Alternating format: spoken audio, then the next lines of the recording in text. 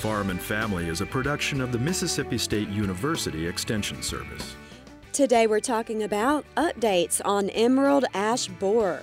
Hello, I'm Amy Myers, and welcome to Farm and Family.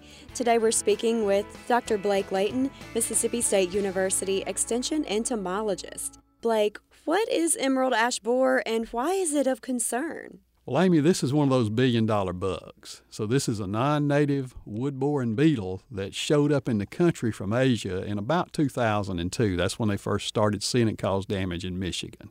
Since then, this little beetle has spread throughout the eastern United States, killing ash trees as it goes. So it's probably killed over hundreds of millions of ash trees now.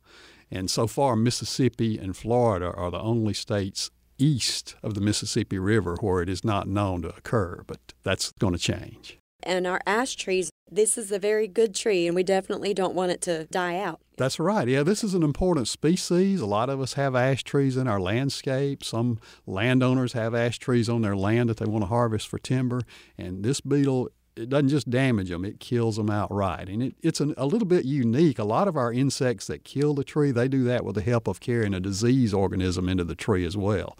This beetle is able to kill ash trees by itself without any assistance from a disease organism. The larvae just girdle the cambium layer and kill the tree. Oh, that's awful. What tree species are affected by this pest? As the name suggests, it affects ash tree. Now, interestingly, this thing came from Asia, and the ash trees that they have over there are used to this beetle, so they're not killed by this beetle. But when it showed up here in the U.S., our green ash and white ash is highly susceptible to it, real easily killed. So that's the primary species that's killed, but we also know that it can and will attack and kill white fringe tree. That's a small tree that people sometimes grow in their landscape. Some people know it as Grancy graybeard or old man's beard. So that's an aside, but the big deal is for our ash trees. Okay, so when can we expect to see this pest appear in the state? That's a very good question, and the answer is we really don't know, but it could happen any time now because, as I said, Mississippi and Florida are the only states where it doesn't occur. However, it is in southern Arkansas and northern Louisiana, eastern Tennessee. It's in parts of Alabama, and especially in that Arkansas Louisiana area, it's really close. But that kind of doesn't matter because the way this thing gets spread around the country is somebody that had a tree that was infested and died in their yard. Maybe they cut that for firewood and they just put it in the car and bring it on a camping trip or travel with that wood in some other way. So this thing could show up anywhere in the state at any time.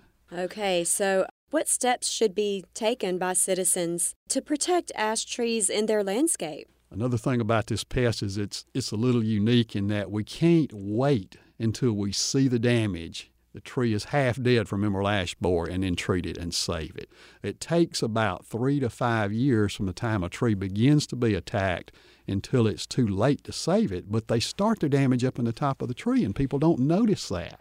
And so we really got to be vigilant for that. And so what I suggest to homeowners here right now is that if you have an ash tree or ash trees in your landscape, that you go ahead and start thinking about this and mark those trees and say, okay, I'm willing to spend $100 a year to protect that tree. That's the kind of thinking we have to do right now.